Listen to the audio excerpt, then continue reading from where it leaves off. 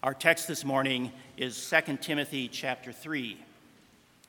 But you must continue in the things which you have learned and been assured of, knowing from whom you have learned them, and that from childhood you have known the Holy Scriptures, which are able to make you wise for salvation through faith, which is in Christ Jesus.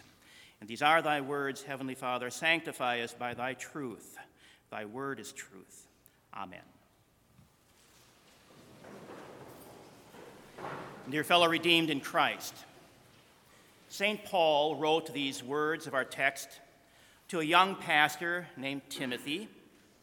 The words are encouragement, and even more than that, they actually are a command. You must continue.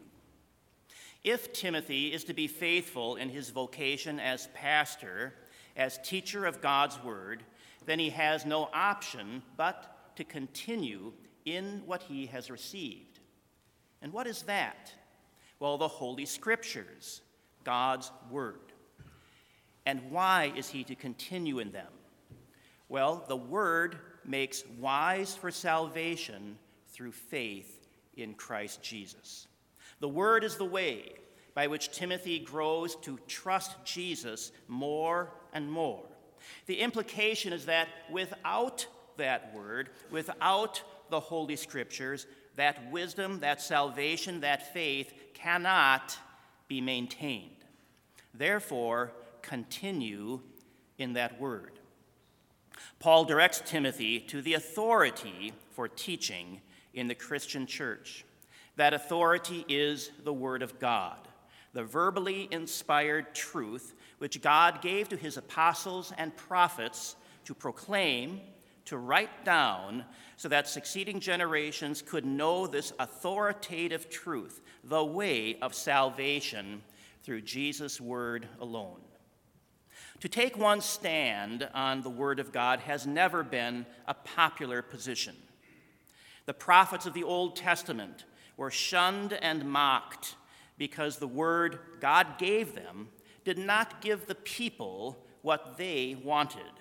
They didn't want to hear of coming judgment, of the need to repent, of the exclusivity of the Lord God of Israel, not one of many gods or goddesses, but the only true God.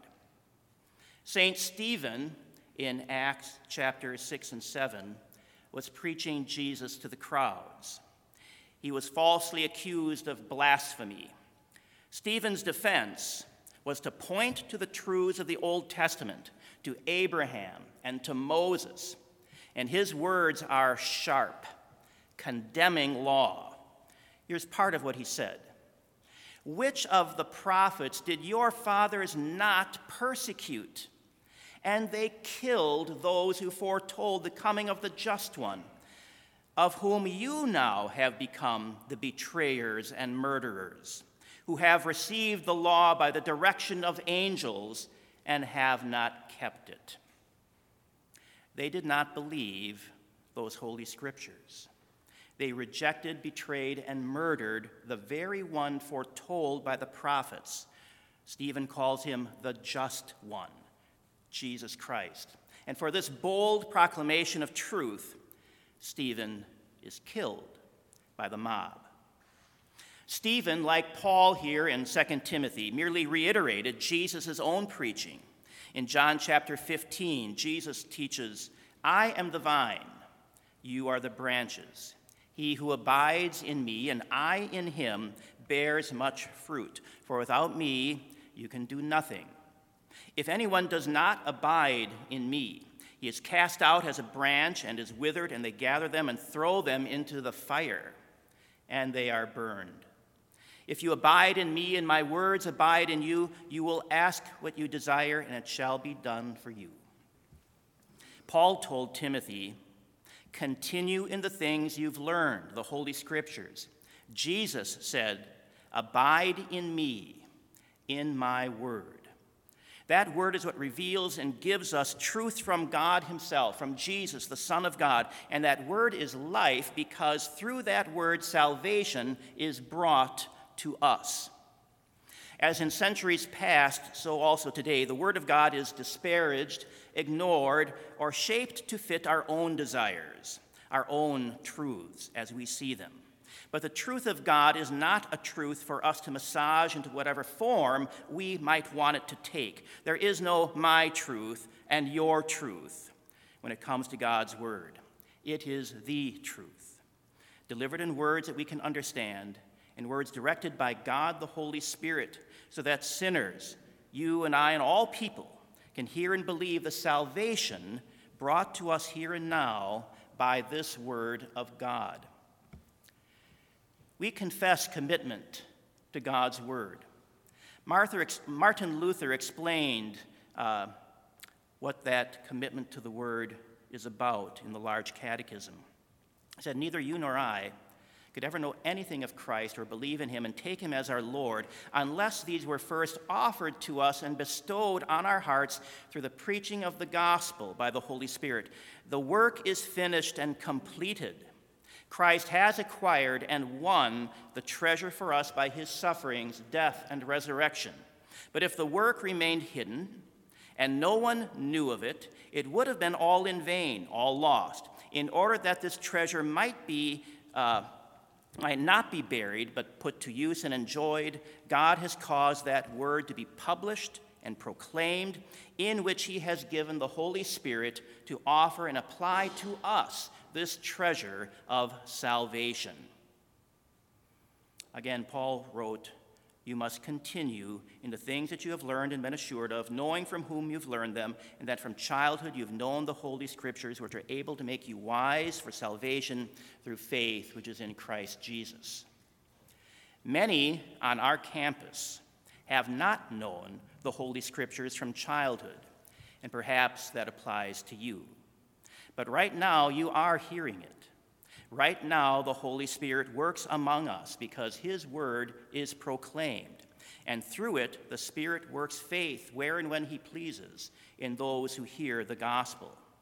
Right now, you are confronted with the word that reveals sin, your other gods, your other truths that are finally deadly lies.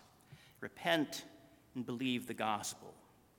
Jesus has paid for sin, your idolatry, your self-deluding lies, your self-defined truths. He did so in order that instead of you being condemned for all eternity, you might have life and have it abundantly. That is what it means to believe in the salvation achieved by Jesus and handed out here and now through the Holy Scriptures. For those of you who have known the Holy Scriptures from childhood, do not let these days and weeks away from home drive a wedge between you and the Savior you have loved and believed. Where you find yourself backsliding, repent. Where your heart has grown cold with what you consider the same old Bible stories, repent and confess your sin. Jesus still says, "Come unto me, all you who labor and are heavy laden, and I will give you rest." This is not a one-and-done promise. It is ongoing. The life of God's children is a life always pressured by the world around us, by the machinations of devil, by the weakness and desires of our own sinful flesh. Know and believe that Jesus remains with you. His word remains with you. His promise of forgiveness for you has not expired. Believe that in him you are forgiven all sin and are named as his brother, his sister, for the sake of his own sacrifice for every one of you. And so continue in the Holy Scriptures. Take advantage of these days God has given you so that you may grow in that wisdom for salvation through faith in Jesus Christ. God grant this to each of you. In Jesus' name, amen. And glory be to the Father, and to the Son, and to the Holy Spirit, one God, now and forever. Amen.